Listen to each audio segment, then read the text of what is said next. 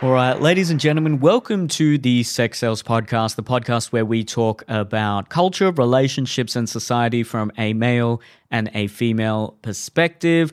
No announcements again on this podcast. We're going to get straight into it. Today we're talking about head thinkers versus heart thinkers. So when you think of a head thinker, you're usually probably thinking of someone like me, people who like to analyze everything and try to be as rational as they possibly can and can sometimes come across as robotic or mechanical and lacking empathy, but then at the same time can be very effective in, say, managerial positions and often are the inventors of certain things and can do very well in their professional life. And then we have heart thinkers. So these are people who are generally high in empathy.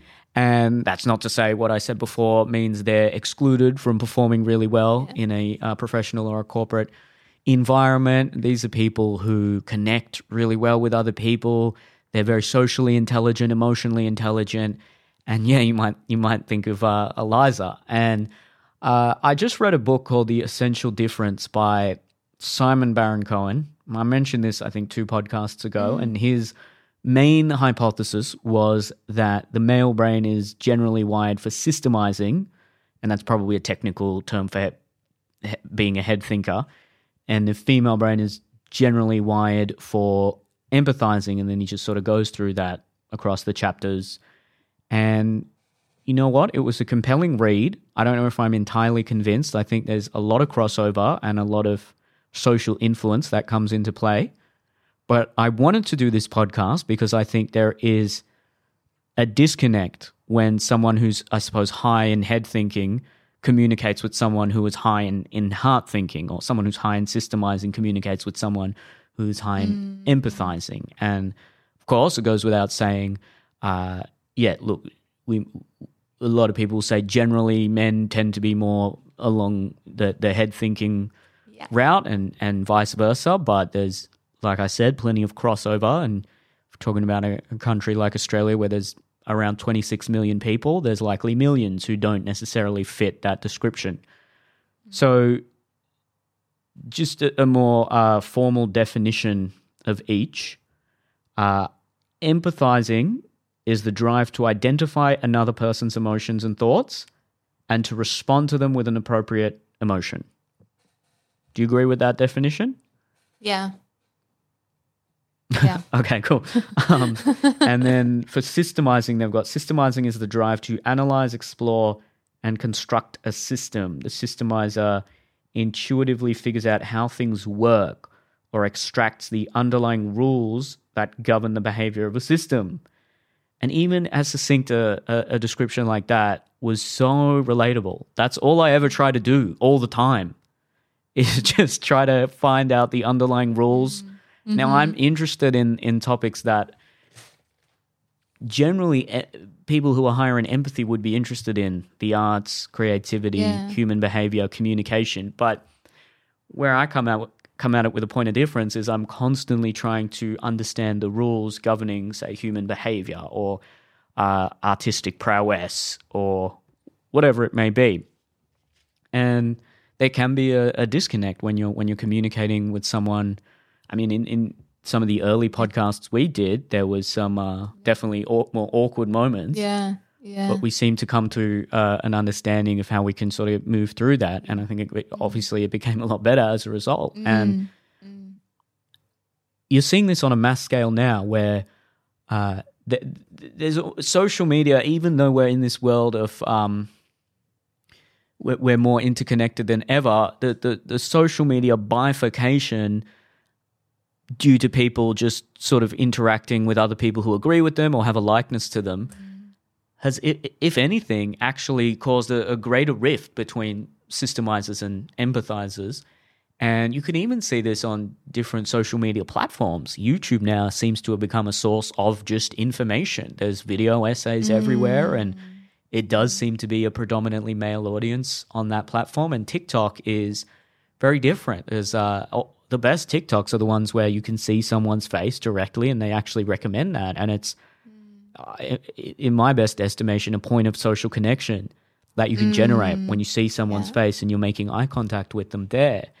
And there often can be confusion and conflict between head thinkers and heart thinkers, where heart thinkers can often think head thinkers come across as very cold, callous, unloving, lacking empathy. And similarly, head thinkers can construe a lot of the communication of heart thinkers as childish, self-absorbed, unnecessary, or sometimes even narcissistic. And what I think is actually lacking is not necessarily empathy, but an understanding of how each other's brains operate. Yeah. So if someone actually their brain is wired differently, and in that they can't experience empathy to the same effect as someone else, how much can you shame them? How much can we sort of judge them for maybe not empathizing on whether it's a political issue or a personal issue, an interpersonal relationship issue, something like that? I was thinking about this the other day. Maybe the best way to describe it could be like, empathy is obviously a skill. It's something you can get better at, you can work on and better understand other people's emotions and their motivations and where they may be coming from.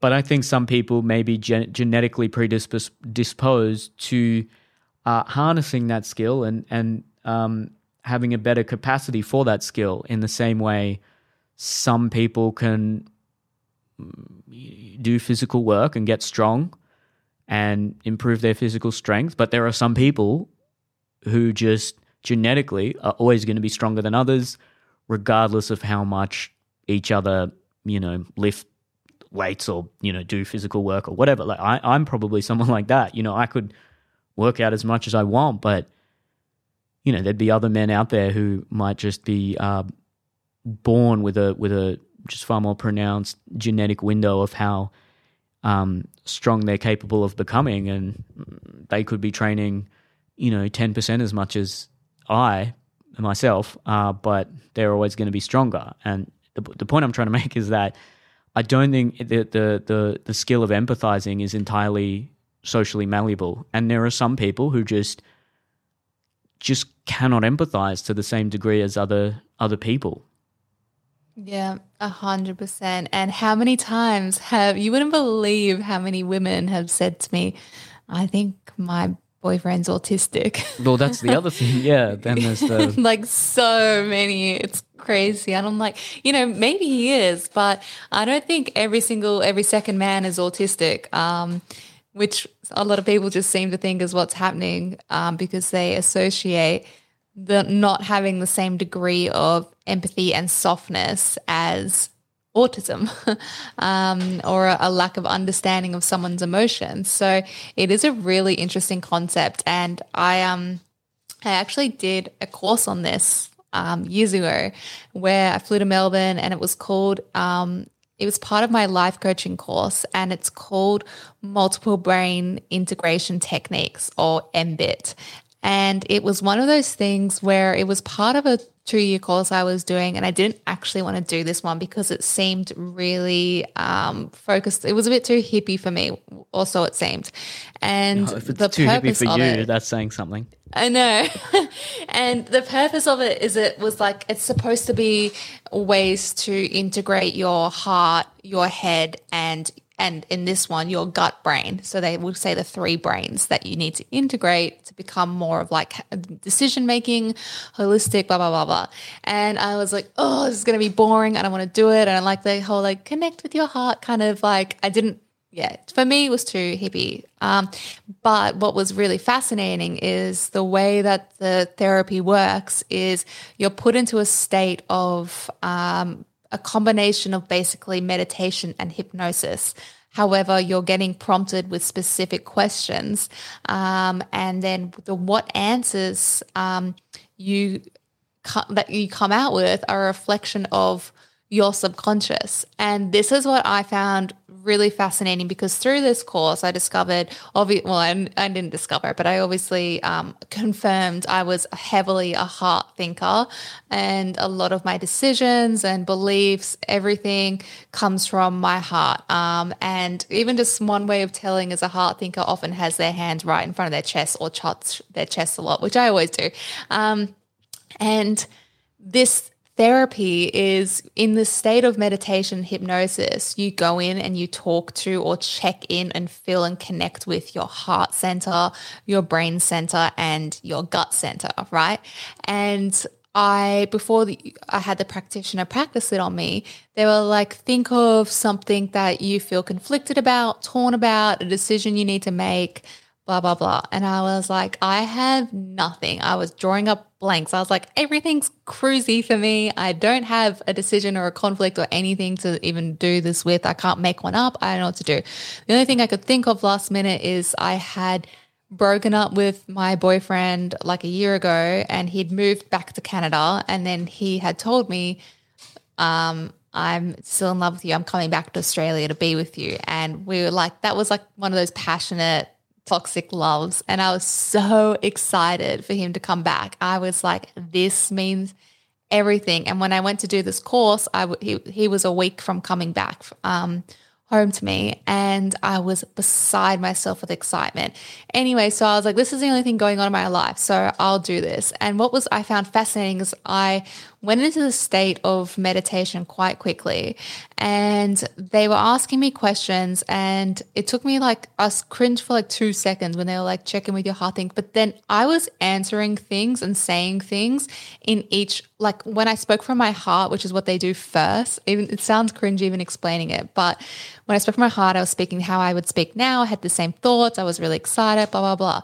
Then when I went in subconsciously accessing or embracing my heart, my head brain, or my gut brain, I had completely different responses coming out of my mouth that I was shocking myself with as I was saying them, that I wasn't even consciously connected to. I hadn't even thought these things before. And then I was like, did I just make this up for the sake of this practice? I'm so like confused because when I went to my head, I was saying logistically, this relationship isn't going to work out. This is what's going to happen. This isn't healthy. And I came out of it feeling like really disoriented. And anyway, what ended up happening was every single thing that my head brain was telling me ended up being 100% true and coming true. So this is like kind of irrelevant. Even though it worked for me and it worked for everyone there, it's still like a very like hippy dippy practice. But my point is that people that were led by their head or led by their heart or led by their gut had completely different approaches to life and decision making and what they thought was important or how they approached conflict resolution, etc. And one thing I've learned throughout the duration of my study, etc., I'm really actually interested in head thinkers and heart thinkers. I'm excited that we're doing this today because I've had to adapt to when I communicate with someone, I always observe whether they're a heart thinker and whether they're a head thinker. And once I've got that down packed, I communicate with them in a way that it's going to be more impactful for them. So in some ways it might not seem genuine because it might be like, well, I'm not speaking my truth from my heart or whatever, but I am, but in a way that they are going to understand it better. So like a really like cliche example would be, say I'm a heart thinker and Adrian's a head thinker, and I'm saying, I feel sad when you do X, Y, Z. Instead, I might change that. And in me saying I feel sad, or it makes me feel so shitty when you do this, or it makes me angry, me saying that is trying to get them to elicit an emotional response like guilt, shame, or empathy for me in order to change that behavior. And this is what a lot of women fall into this trap, where they're trying to communicate something with their partner and they're trying to elicit that emotional response so that they change, because that's how we would typically change our behavior when we feel bad about something. So we would change it. But instead, what I learned and practice is, if they are a heart thinker, I would say, like, in order for our relationship to be a more safe or loving relationship, this is what I need for you. And this is why I need it. And like, providing the literal reasoning behind it. And it was 1,000 times more effective than me subconsciously trying to make them feel bad to change their behavior. I presented the facts to them, the evidence, and the incentive for why this behavior or whatever needs to be changed in a way that is better understood and interpreted by them and taken on board by them, even though the message is still the same. Does that make sense? Absolutely. And so simple yet so effective. And I think the world would benefit from that sort of insight, because what you tend to see on social media and even in traditional media is a conflict between people who are head thinkers and heart thinkers. And there are a lot of intellectual shows where they'll have two people butt heads and someone is making an emotional point. The other person is arguing with them from a rational point of view, and it just doesn't work. That rational point of view will appeal to a certain amount of people. The emotional point of view will appeal to a certain amount of people, and they'll both not understand each other, and it's a terrible way in which we can fall into a trap of not communicating effectively. And I strive to do what you do as well, and I think naturally I'm more inclined to be a head thinker, but if I'm communicating with someone who comes across as more of a heart thinker, I'll definitely soften my language and not necessarily be as direct, and not even use the sort of language I may use with a head thinker. And it will be more about connecting with them on an emotional level rather than discussing various ideas with them. And you see a lot about, say, the devil's advocate on TikTok. There's this trend where, debating and playing devil's advocate is just a sign of a toxic man and things like that. But a head thinker doesn't see it that way. The head thinker is actually, I would even argue, devil's advocate on a contentious issue is actually a way to empathize with people who have that different point of view, because what you're trying to do is understand how they got to that perspective and point of view. And you do that by adopting their position and trying to argue from their perspective. And I think that's where people misconstrue that, where they think, oh, you're just being an edgelord and trying to upset me for the sake of it, when maybe there are some what they call debate bros who just want to be argumentative for the sake of it. But I know when I'm trying to say, if I'm discussing something with my partner or a friend, and I'm the first person to say, if they've made a point, I'll say, okay, well, so maybe I'll say something like, some people would say this, or I don't directly say to play devil's advocate anymore, because I know that's just certain stereotypes that people often conjure up. But I'll say, okay, a lot of people might think this. What do you think of that? And I'm not, how that can come across to a lot of heart thinkers, at least from my experience, is that you're just being unnecessarily combative and you're not engaging with the emotional reality of the situation right there.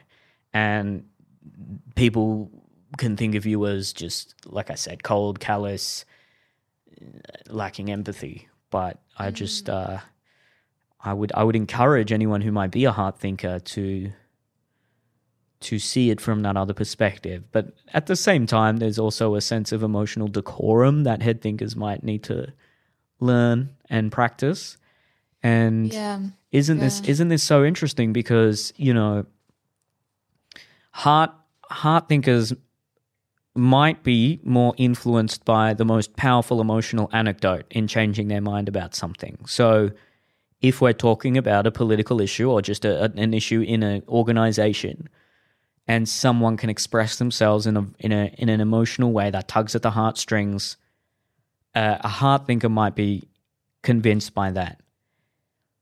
Yeah. Whereas a head thinker needs to see trends, or needs to see some sort of evidence, or needs to see, I guess, more collective means of ascertaining what the appropriate position could be. And then you see that with a lot of, say, social justice rhetoric, where on certain shows in Australia, Q&A is a prime example. They'll bring on someone who has a really heartfelt story of how maybe they've experienced racism, or maybe they have endured some sort of hardship, and it clearly tugs at people's heartstrings, and they connect with that emotionally, and it often will go viral, and it will convince people of a certain position on a particular issue. Whereas, to me, it's not like I don't connect with those emotions. I absolutely can empathize with someone like that. But what I can't do is take that next step into a conclusion about the world at large,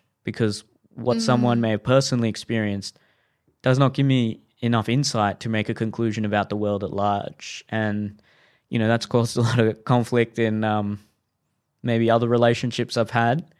But I suppose that's where I'm coming from there. I'm if anything, it's a wariness of manipulation, maybe, because if you're simply if you're not led by emotions at all, it creates just a cold person who it struggles to connect with people. But sometimes if you're, say, an empath, which I don't know if that's a real thing, but people who are just highly empathetic, you can be very easily manipulated, because then someone who is just the most effective at toying with your emotions can convince you of something and convince you that they are in need the most, when they may not be in need the most, but they're just the most effective at communicating things emotionally. So it's this whole quandary of different perspectives of communication that seem to be really prevalent right now. And the last thing I'll say is that I couldn't help but think, okay, what is a huge thing that young boys are doing now? They're playing video games, and that's teaching them to systemize. They're not interacting with people socially on a face-to-face level. They're thinking about the rules of a system and how to beat the next level and achieve, the goal, and that's how they attain status. And that's sort of seeping into their subconscious, even though they know, all right, this isn't real. And a lot of young girls are spending a lot of time on social media, having to traverse the world of cyberbullying, of name-calling, of shaming, of physical insecurities. And this could be exacerbating their already potentially biological urges to be empathetic. And similarly with boys, it could be just exacerbating their predisposition to be a systemizer. And maybe that could be where you see a further separation between the sexes, or, people who played a lot of video games in their youth compared to people who spend most of their time on other forms of social media in their youth, because they've, in that formative period of adolescence, they've changed their brain chemistry and further become a systemizer or an empathizer. And I can't see how that's healthy if there's just these two groups of people that can't communicate with each other. Yeah, it's so funny. I was just thinking about how I went through this stage of being obsessed recently, like in the last few years on and off, with this video game Ark, where you tame dinosaurs and fight and build, you survive basically where dinosaurs exist. And I played with Adrian, and Adrian always wanted to go out and hunt shit and fight with other clans. And I was so attached to these dinosaurs. I just didn't want to do anything. I just wanted to feed them, keep them in their little home, and just have them there and adopt all the ones I could find. It was, it's funny, different type of approach that he and I had to that. But I think a really good example as well is I was drawn to veganism at a young age because of feeling empathetic for animals. When I watched a video of what pigs went through, blah, blah, blah, traumatized. So I went vegan. It was as simple as that. And it's easy for me to stay vegan because I just have to think about it for a millisecond. And then I'm reinforced in my beliefs.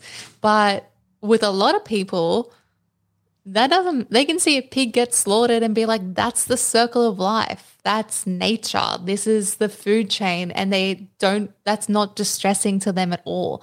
And there's this YouTuber, TikTok or whatever, he's super influential in the vegan sphere, called Earthling Ed. And he debates with people about veganism, and he can basically win any argument, and he's on pure logic. He doesn't talk about the animals suffer. He doesn't talk about this. He talks about the impact on the environment. He talks about deforestation. He talks about carcinogenic and health and all these things. And he literally can fight with or debate with anyone just based on facts. And he has every single study, every single research, every single stat off the top of his head ready to go. And it's amazing how his approach is so impactful when he communicates and debates with men, because they're oh shit, yeah, okay, yeah, fair enough. So it's really interesting in that way. And when we talked about, when you mentioned like heart people are more likely to be prone to being manipulated, taken advantage of, it's 100% true. And for me, even I feel like I have a very good read and understanding of people, and I don't allow myself to get manipulated ever. I've got really strong boundaries, and I know when people are lying to me or using me, blah, blah, blah. But I literally think so highly of everyone I meet, and I just genuinely basically like every single person I've ever met. So when I know that those things are happening or I'm prone to that person doing that to me, it almost doesn't impact me because I'll still think highly of them, or I'll be like, well, this happened kind of thing. And my friend and I were talking about this the other day, how she's like a forgive and never forget type of person. And I'm a forgive and immediately forget type of person, just let it go as soon as they say like sorry or apologize to me, which has its pros and it has its cons, obviously, like massive cons.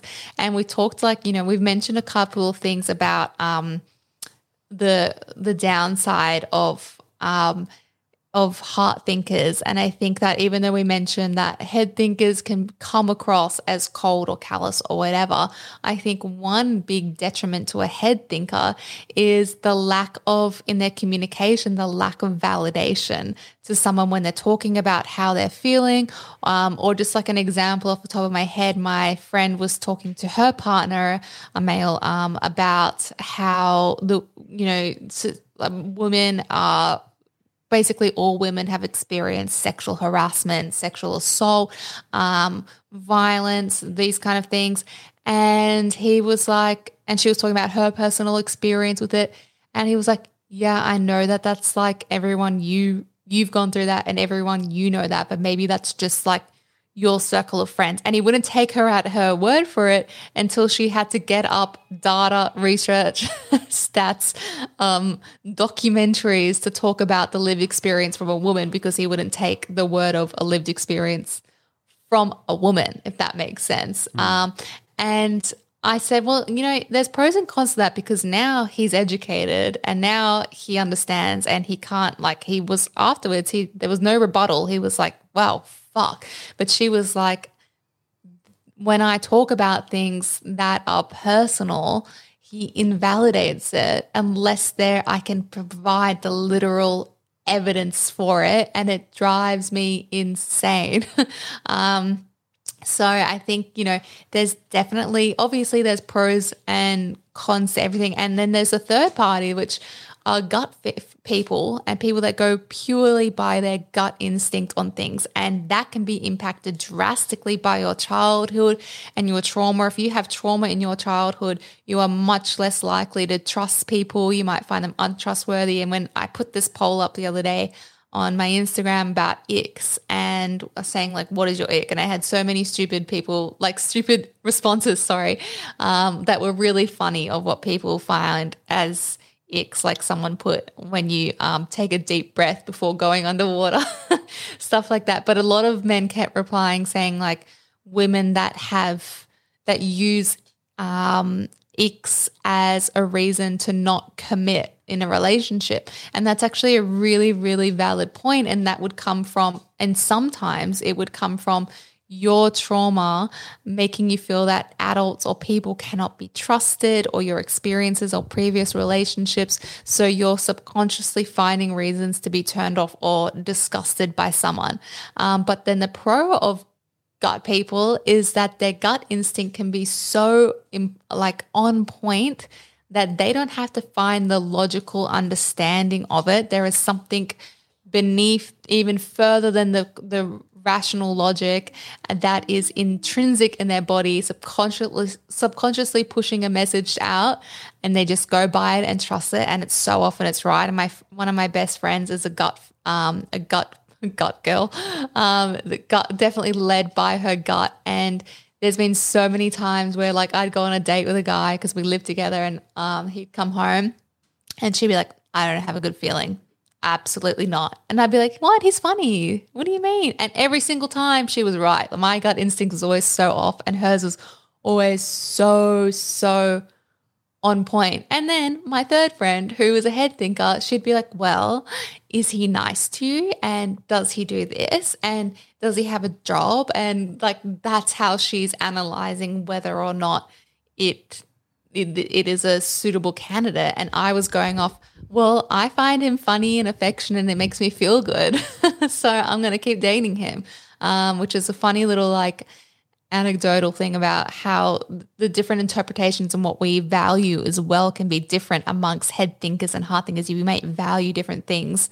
But yeah, it is really interesting. And I think that it's really essential that we not only just learn to communicate effectively with, you know, other heart or first head people, but also understand them better, or understand, can you integrate more of that within yourself? Like, I've had to practice so hard over the years to become more of a logical thinker and more of a head thinker. And I would say that when I used to be 100% heart, I'm probably like 70-30 now, but I'm pretty happy with that balance where I've really had to integrate more head thinking into my life and making decisions based on that. And I was looking up stats on this earlier to see, like, are there any stats present about heart and head thinkers? And there were, surprisingly, although this survey or this research was done with only like 1,000 people, so it's not like the biggest sample, but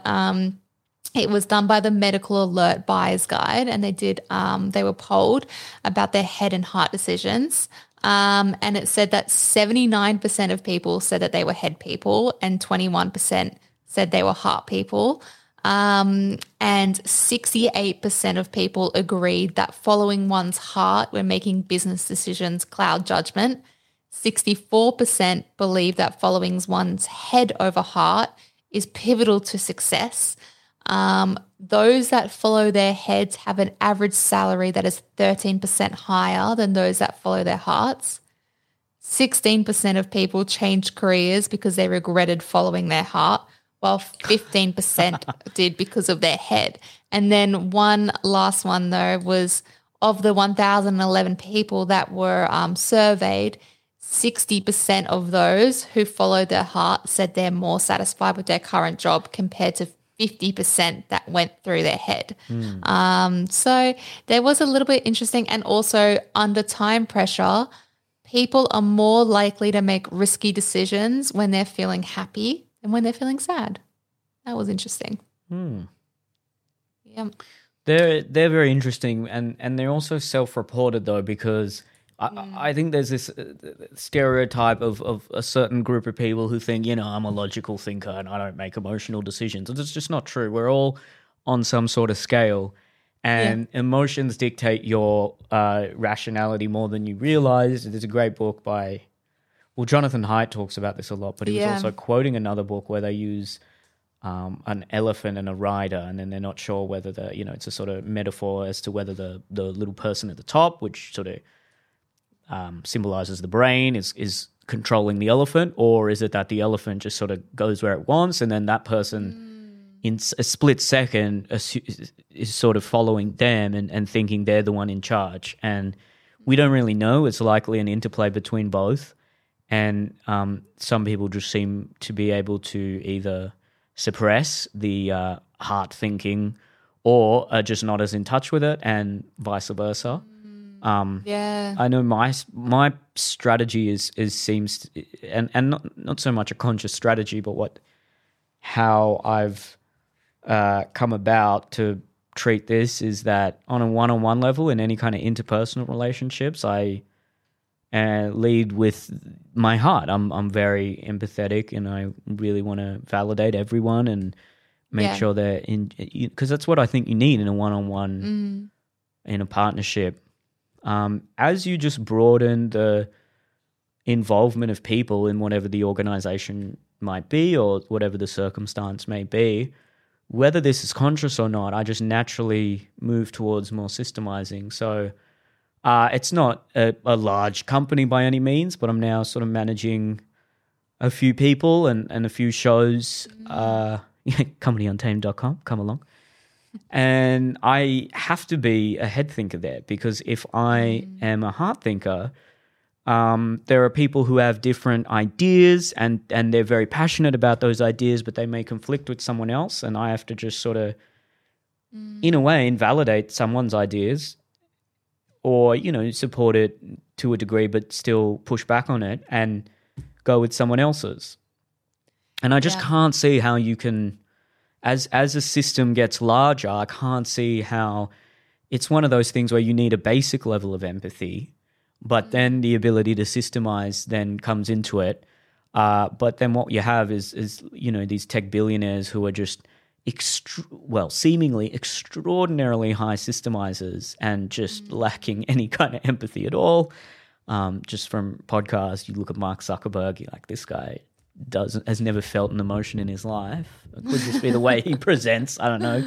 And so that's, I guess, how I see it. But then when we're talking about ideas in the abstract, so particularly if we're talking about politics or even just culture, religion, economics, things like that, that's when I'm totally a head thinker. I can't even, because, if you're having an argument between, I don't know, like communism and capitalism, like I don't even know where the heart could go in something like that. It's a totally abstract discussion there. But what does happen, and coming back to the validation thing, I think it's super important that people who are more inclined to be head thinkers can learn that skill of emotional validation for other people. But for just in personal instances, I've found that by validating someone, you can't, sometimes you may actually disagree with their version of events, or you may not agree with their conclusions. So a totally extreme example would be someone like, okay, they cheated on a partner and they were, the poor moral actor in a situation. They ghosted them, they cheated on them, let's just say they've done all these things. And then they come to you really upset. Well, what do you want to validate that they're a close friend of yours, you want to validate their emotions, you want to say, hey, look, I can understand that you're upset, you've lost someone that you love and I'm here for you, it's an issue of timing more than anything. But at the same time, if they're then saying, I gave them everything and I did all these things, and in your mind, you're like, well, you did. I don't think you acted morally in this situation. I don't agree with your conclusions. I can connect with your emotions and validate them, but I can't agree with the conclusions you're making from those emotions. And that's where you get into really treacherous territory. And that's where I think a lot of conflicts come up, because someone will be in an emotional state, and you doing everything you can to validate them, but they might be saying something like, "Oh, and this is why this company is garbage." And I can't think of a specific ideal example for this, but basically they're making conclusions about maybe other people or an organization or even the world. And you may not agree with that. You may think, well, actually, no, I think the boss did the right thing in firing you. But, you obviously can't necessarily say that.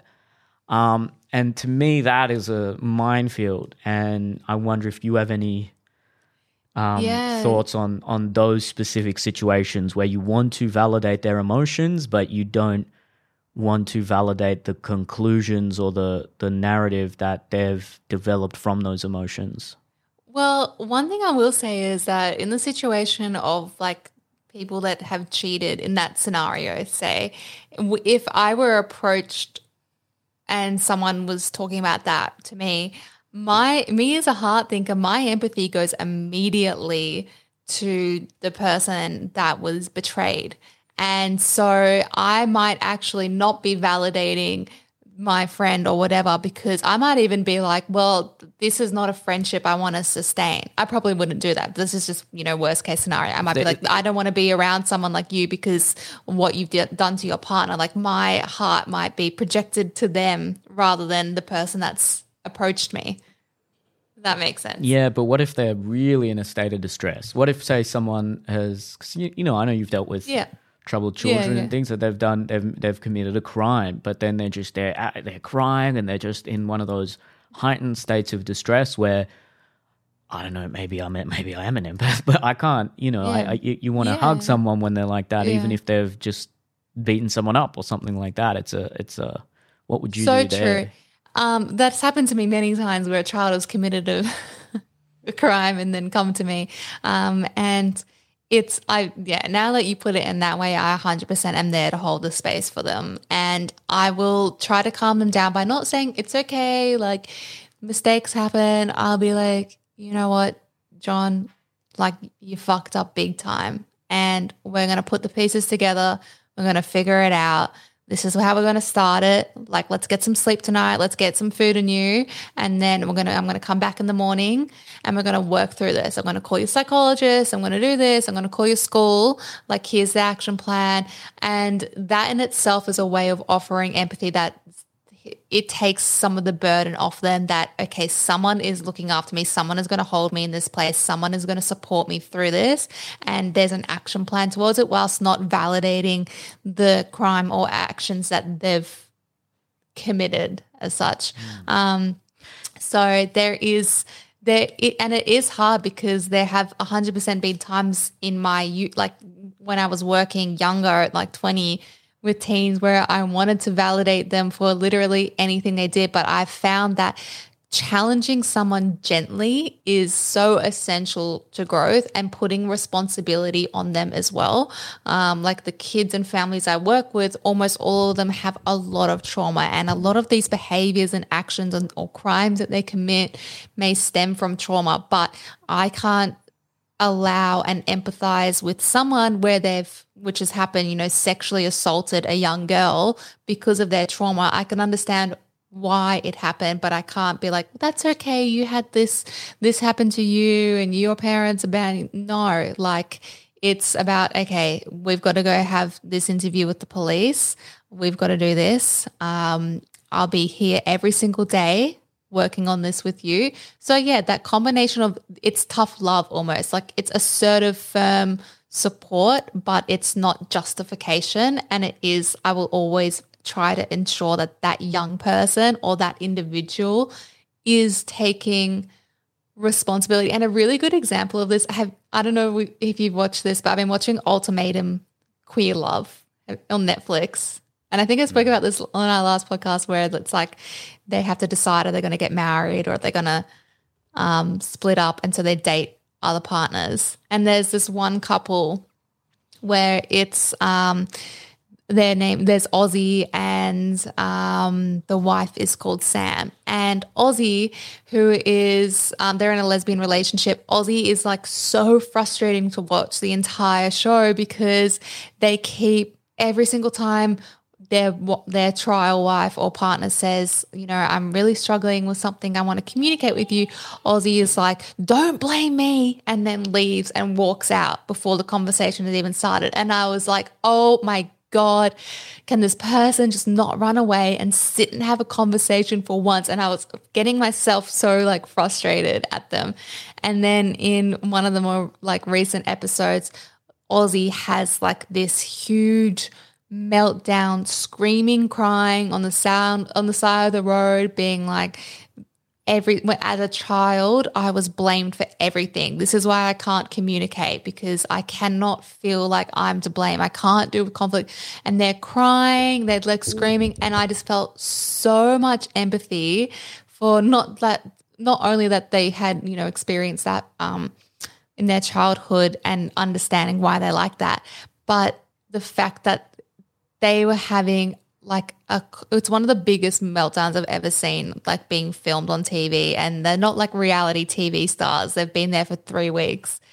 And the fact that was filmed for all of their co-workers to see, their family to see in such a vulnerable state made me just so full of love and empathy for them. I was like, oh God, I wish I was there just to pick them up, take them away and look after them. And then anyway, the next episode comes around and then Ozzy's getting up and walking away from their partner and I'm pissed off at them again. But it is funny how like it fluctuates. But I think a really good example of kind of what you're talking about before, like in your job and the way that you have to approach your employees in social work, and in my previous organization, almost everyone was like a heart thinker, because no one would be doing the work, doing this level of stress and trauma and subjecting themselves to that and abuse if they weren't heart thinkers and they weren't led by their heart. And everyone has been abused in that industry, whether it be verbally at least or physically, like me many a time. But when, as well as working and doing those things with the clients, a big part of it in on the organizational aspect is we would have to do on average maybe at least 100 pages of report writing a week. And if you literally just think about how many pages 100 pages is, it is so much report writing. And all the time my staff were pushing back to me, and then I'd be pushing up to the CEO being like, this is completely unmanageable. It's way too much work on top of seeing clients, working with families to write this many pages. If we went and saw a client in their home, the report that comes afterwards is 12 pages just to visit a client. Even if you're there for 20 minutes, it's 12 pages. It's crazy. And you have to meet every single criteria and answer to every single thing. And if there's not enough information in it, me as like the team leader would have to send it back and be like, I need you to fill this out more. And that was my role, which is really hard. And so we'd always be pushing back. And I was always torn between the two, being a team leader, organization versus team needs. And basically the first approach they took, they had this meeting where they were like, this is the law and legislation of child protection and children's protective rights, their act, blah, blah, blah. You're obligated to complete this information. And if you're employed here, this is what you have to do. If you want to remain employed here and you want to be working this job and you want to be earning this salary, which is above most in like this field, then this is the responsibility you have to take on. And then everyone was furious at that, like completely invalidated. So then a few weeks later, we went back and I did a workshop about how the reports that we write is the story that the child will receive when they become an adult and when they're 18, and that they're going to have a lot of clouded information. They're going to have a lot of judgment. They're going to have a lot of potentially shame, sense of abandonment, and our words and the way that we write about the children is going to fill those gaps for them to see that what support was provided for them, what their interests were in that time. You know, it feels silly to talk and spend a page writing about what their favorite toy is or who their friend is and what they played with on the weekend, but that is going to be the child's memory. And it was amazing, like days within days, everyone was back on board with writing all this paperwork and doing all these things because it had pulled at their heartstrings, being like, this isn't for the organization, this isn't for law and legislation, this is for the children. So it's funny how like with different agencies or organizations, and when like Adrian, he's a site manager and he's a tradie, and he was talking about how like one of his employees is like really like kind of dragging their feet, not loving everything, feeling a bit like invalidated because the work's hard. And instead of Adrian being like, yeah, I know it's hard, man, he's like, this is a fucking job, man. Like, do your job or don't do it. Like, I don't care. Just make up your mind. If you're going to be in this position, you got to do this job. Like, completely just facts, logic, and that's what works for them, but very different for what works in like an organization like health and social work. And think about like nurses and teachers as well, like how much of time, especially nurses, have to go through and put into, and what they endure and are subjected to is so crazy and so much. And they wouldn't do that being like, well, logically, this, you know, will earn me a really good living in a life. No, they're doing it out of like, in most cases, passion and empathy. Yeah.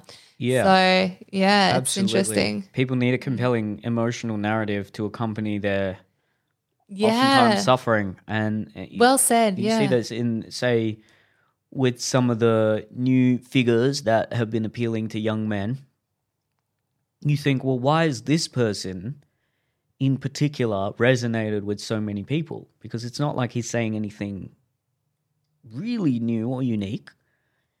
But I think a large part of it is also the validation I think some men feel when they hear, say, a Jordan Peterson saying, you know, like, this is how the modern world is telling you to be nihilistic, and, you know, this is where you might have experienced certain emotions, and this is why you should take responsibility and you know, do X, Y, Z, or I mean, even I found it surprising, but I went onto this forum where there are a lot of people who were fans of Andrew Tate, and they were saying things like, "Oh, he helped me change my life. He helped me turn my life around." And I thought, well, look, there's so many male speakers out there that are talking about responsibility and building a business and all these sorts of things. What was it about him specifically?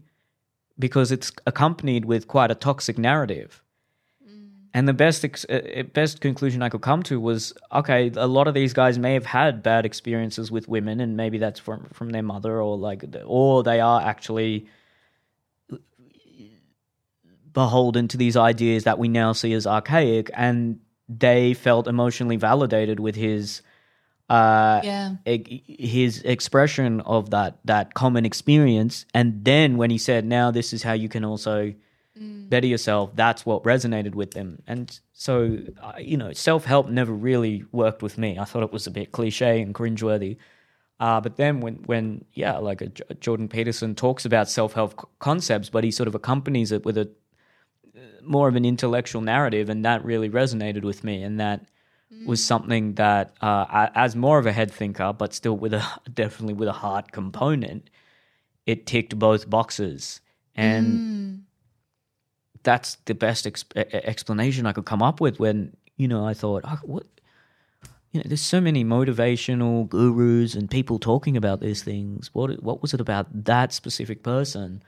And that point of validation is so important. Every human being, I don't think it's just a hard thinkers thing. I think hard thinkers maybe have more of a need for it, but everyone needs to feel like their experiences are being validated, and then also their ideas. Maybe with a head thinker, it's more their ideas as well. And that doesn't mean you have to agree hands down, but if you can acknowledge that they've come to a certain conclusion, and then, like you said, with someone who you might feel has done the wrong thing, a light challenge, a sort of respectful challenge or something like that, with someone who might have come to some conclusion using their head. And then the other point of conflict I thought of when you were talking earlier, there was when people have conflicting narratives, because it can completely change the reality of a situation. And, how many court cases are people saying, I did this, but that's because you did X, Y, Z. Yeah, but I'm the one who's hard done by. No, I'm the one who's hard done by. And there's no actual objective truth there. It's just both parties engaged in some sort of behavior that they felt was justified. And, one said some horrible verbal things to someone on the street. This is bloke one, and then bloke two thought it was justification to punch them. And so you think, well, who's in the right here? Like, who do we actually validate more than the other? And whose version of events do we validate the most there? And yeah, I know I keep coming back to that, but it's something I find really, at times, frustrating, but also interesting, how we're almost designed to come up with our own narratives about the world. Like I had listened to this podcast the other day, one of the Sam Harris ones, and it was a neuroscientist talking about how we don't actually see the world as it is. Our eyes are not a perfect camera. What we do is we have a simulation of the world, and then our eyes basically just map that simulation onto the world. Yeah. And that is so fascinating, because the implications of that are we're not actually seeing reality as it is. We're seeing reality in a way that is self-serving. And I think we have an emotional view of this sometimes, not always, but we can have an emotional view of this, where if we've experienced a traumatic breakup, rather than our subconscious acknowledging that we're just this imperfect person, or sometimes even a person who wasn't worthy of the other person's love, we construct a narrative that gives us a little bit of peace and contentment in that moment, which says, okay, either I've been completely hard done by, or, it was 50-50 as to, we both did some bad things and it was just a messy relationship or something like that. And I think that's actually advantageous, even from like a basic evolutionary point of view, because humans are obviously extraordinarily social beings, and if we can always be looking to not never take accountability per se, but thinking about ways in which, well, developing narratives of the world and the people around us that are self-serving, there's an obvious evolutionary advantage to that. You know, we can probably climb more social hierarchies that way and maybe even attract more mates, who knows? But then if it's not done well, it gets found out very easily. And that's, you know, your classic case of narcissism or something like that. But I just, you know, I know I'm rambling a bit here, but I just find that just the phenomenon of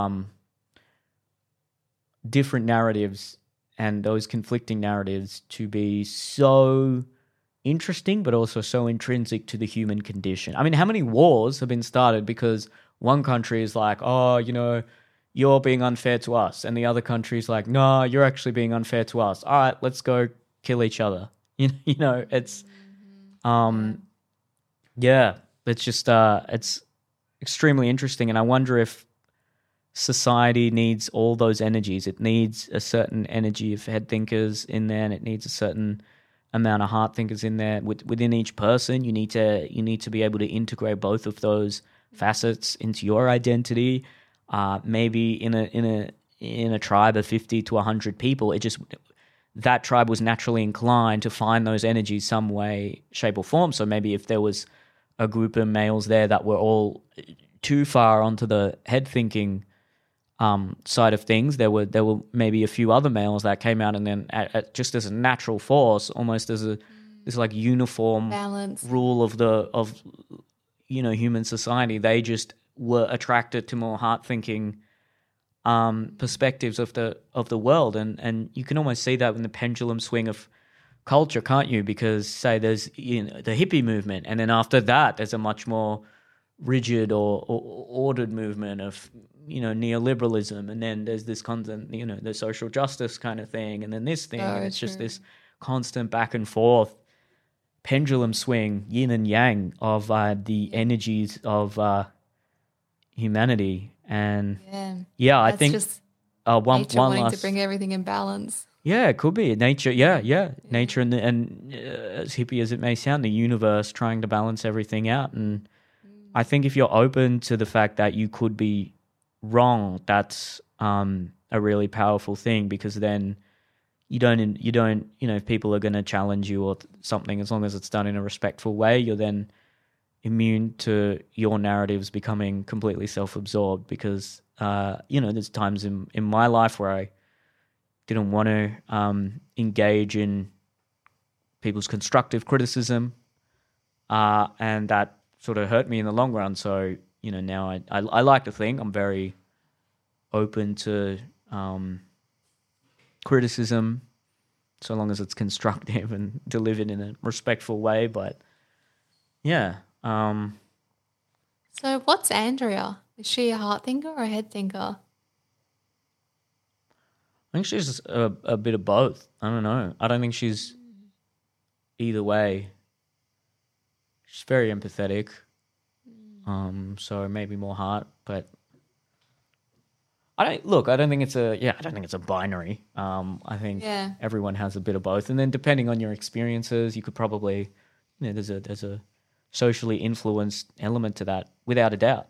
And also, totally forgot to mention as well, like neurodivergency, which may lead you to be completely on one end of the spectrum where you're not understanding specific mechanisms or emotions or responses, and you need to know what makes sense and use pure logic to understand, okay, this person may be upset because of this, rather than, reading expressions. Or on the other side, like, so a lot of women with autism have extreme levels of empathy, like highly, highly empathetic. And a lot of women with autism I know are vegan, passionate about animals, social justice, extremely, extremely on this end of the other end of the spectrum, leading by heart. So I think that that's another like completely new aspect as well, is neurodivergency might put like the real extreme ends of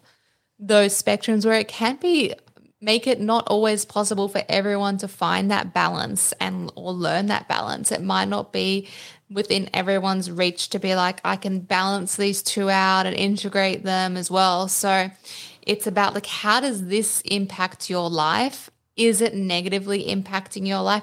Do you need to learn with more proper way, like strategies in order to integrate that? And do you understand if that needs to be integrated as well? Like for anyone, not just neurodivergent people as well.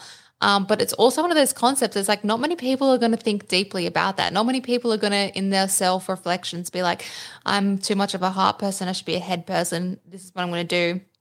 Or vice versa. I feel like that's not something that's often on the forefront of people's mind, and maybe it should be, or maybe it's not that deep. Like it's interesting. It could be either way, and it's like, well, is it head versus heart, or is it nature versus nurture? Is it personality? Is it neurodivergency or neurotypicalness? Like there's so many elements to it that which make it really like interesting and fascinating. And I was watching this video just before, and it kind of like almost says, not so much says the opposite, but like a little bit to the left of what that book you read said, that which was, women are more led by empathy and men are more systematic. And this video I was watching was saying that women are all about outcomes, and this is just, I don't know if this is backed by anything, and men are all about intention. So men might say, well, yeah, this happened, but I didn't intend for that. I didn't intend to hurt your feelings. I didn't intend to do this. Like it counts for everything to say like this was my intention.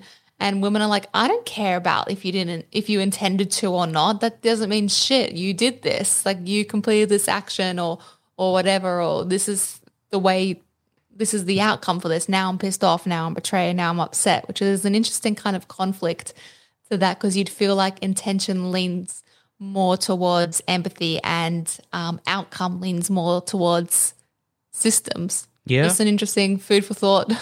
It's interesting, and that's that. I can definitely relate sense to me. that. Yeah, I can relate to yeah. that because, and there's a tension there because sometimes you may not have the intention to physically hurt someone, but your actions might have done that. You could have been drunk or something like that, and you still need to be obviously held accountable. When it comes to words, that's where you get into the gray area. And yeah, people have it can lead to really intense points of conflict where someone is hell-bent on getting across that their intention wasn't to upset someone, and the other person is just feeling invalidated because their experience of being upset is not being acknowledged. And it can just cause end of the world fights in relationships. And I don't even think this is just an interpersonal phenomenon. I think so much of this can be related to the current discourse on politics and culture. And the other thing is that people who are heart thinkers and lead with empathy are usually more incentivized to talk about their experiences of pain and hardship. And so you might get a skewed view of what people who are head thinkers actually endure. And that's something head thinkers need to think about. Even if you systemize it, you think, well, okay, there's a certain portion of the population that interpret things far more emotionally. It makes rational sense to then learn how to communicate in a more emotionally feasible way.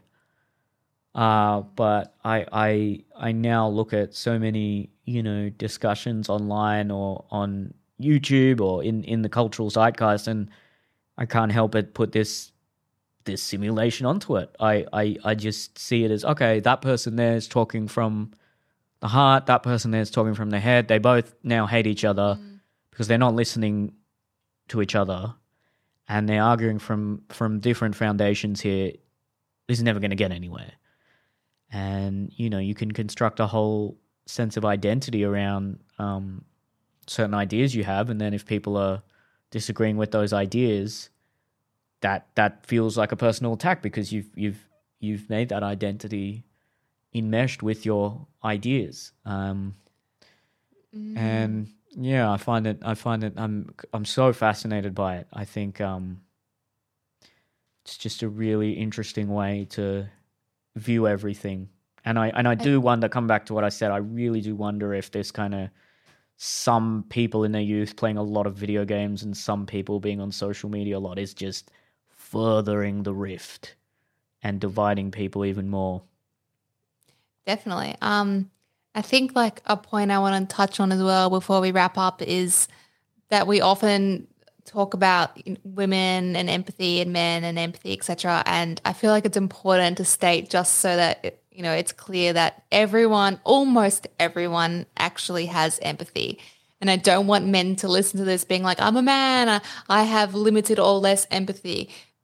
Some men have way more empathy than women, it's all spectrum, etc. And some people are more tended to lead with their empathy, but almost everyone has empathy. And empathy has like amazing influential power, like you've talked about on social media and a current affair and things like that.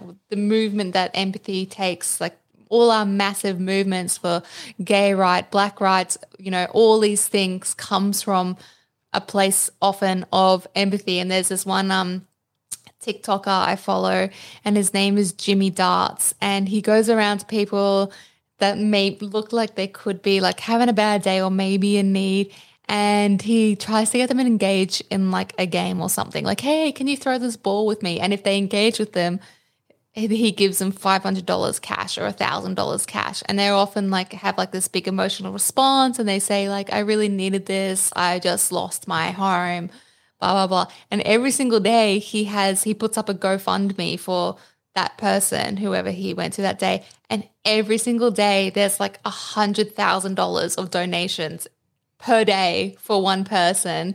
And it's like, logically you could think, well, there's a lot of homeless people in America, but they're sold on the story and they want to give their money to that specific person, and knowing like that person's their life is completely changed now. And this is because of one TikToker who is making himself famous via eliciting empathy for others. And he's doing amazing work, obviously, but it's really interesting to see like, he must at this point have had millions and millions of donations from people just being like, I really like that man in that one 30-second video. Let's change his life. It's interesting because, yeah, that's you're absolutely right. There's nothing more powerful than a story that can connect with people's emotions. That's what a great film is. That's what any kind of story is. Another thing I thought was interesting was there was this YouTuber, he's definitely on the left side of things, who was talking about this other movement called effective altruism. Now, I think if you're in the veganism sphere, you might know about this, but basically effective altruism is about rationally ascertaining where your charitable donations will have the most impact. So you could give $20 to a homeless person in Australia, or that $20 could buy 10 malaria nets for people in Africa somewhere, and you're doing more good there. Now, this YouTuber was saying, well, just because something might have more effect, if you see a homeless person, you need to give that, you need to have that human connection with them. But then this was where I thought, okay, this is a perfect head versus heart conflict, because I think, no, actually, that then becomes more about you wanting to feel a sense of compassion by giving the money to the homeless person, when that $20 could do more good in the world by donating to, and this obviously isn't a perfect example because there'd be fees and whatever, and, how much is that $20 by the time it gets there. But to me, that's also an example of where heart thinkers could think a head thinker is lacking empathy and coming across as cold and unloving, when if I put myself in that position of being someone who'd be more inclined to do the effective altruism route, I would think that of the other person. I would think, well, actually, you're doing less good here, and I'm, by this systemizing measure, I'm actually there's more good being done in the world. So, I think that's also another one where intentions come into it. The intention of both people would be good enough there where you shouldn't really, why criticize anyone there? But so interesting. And then not only that, then people can say, all right, well, to care about homeless people, you have to agree with the only, when a political party comes out and says, we care about homeless people, and here's an ad where we're, showing you a homeless person and giving them a home and tugging at your emotions, whereas another party might say, well, we care about them too, but through this different policy or something. And then, who's actually doing more? The one that's appealing more to the emotions, or the one that's not necessarily appealing to the emotions, but may have a more substantial impact. And, I think if this podcast is probably articulating anything, it's that if you perceive yourself to be more of a head thinker or a heart thinker,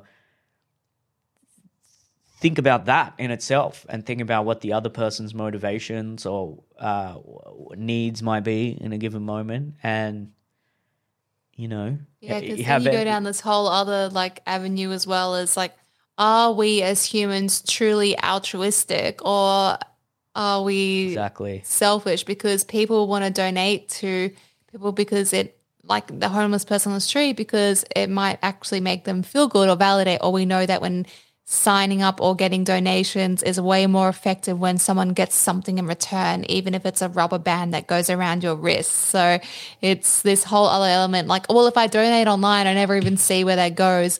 But if I give that $20 to someone in person, I will get that emotional, the feedback and the validation from that as well, and see the response and see where it goes. So, I mean, that's a podcast for another day, I guess. Yeah, we could probably go for hours on this. So yeah. I think we'll end it there. And I really enjoyed that one. I hope you guys did too. And any final thoughts? My brain hurts in a good way, but it does. Yeah. I need a nap. Share this podcast if you enjoyed it. Let us know your thoughts if you're on YouTube watching this, and follow us on Instagram, on TikTok. Come to a comedy show, comedyuntamed.com. We've got shows in Sydney, Melbourne, Geelong, Brisbane and Newcastle. And Wagga Wagga, there's a show on in Wagga Wagga. Oh, actually, there's one last thing. I've been meaning to do this for a few podcasts, but a few weeks ago we did the waifuism episode, and someone just added some extra information about waifuism, which they thought, people might want to hear. So I'm going to read some of that email out. So we generally discuss people who fall in love with inanimate objects or concepts of a character, which is what waifuism, the sort of waifuism we were talking about, and they've said, but another part of waifuism, or perhaps a whole other culture sharing the name, of people who choose to adopt this same waifu energy that the people you discussed in the episode fall in love with. There's many tropes associated with waifu culture in general that people fall in love with or choose to adopt. For example, the DERE, yandere, tsundere, etc., pronounced yandere. Okay, I got that wrong. Tsundere, for example. Waifuism is in fact a gendered culture. The femme form is, of course, waifu, based on the word wife. The masculine form is husbando. That's it.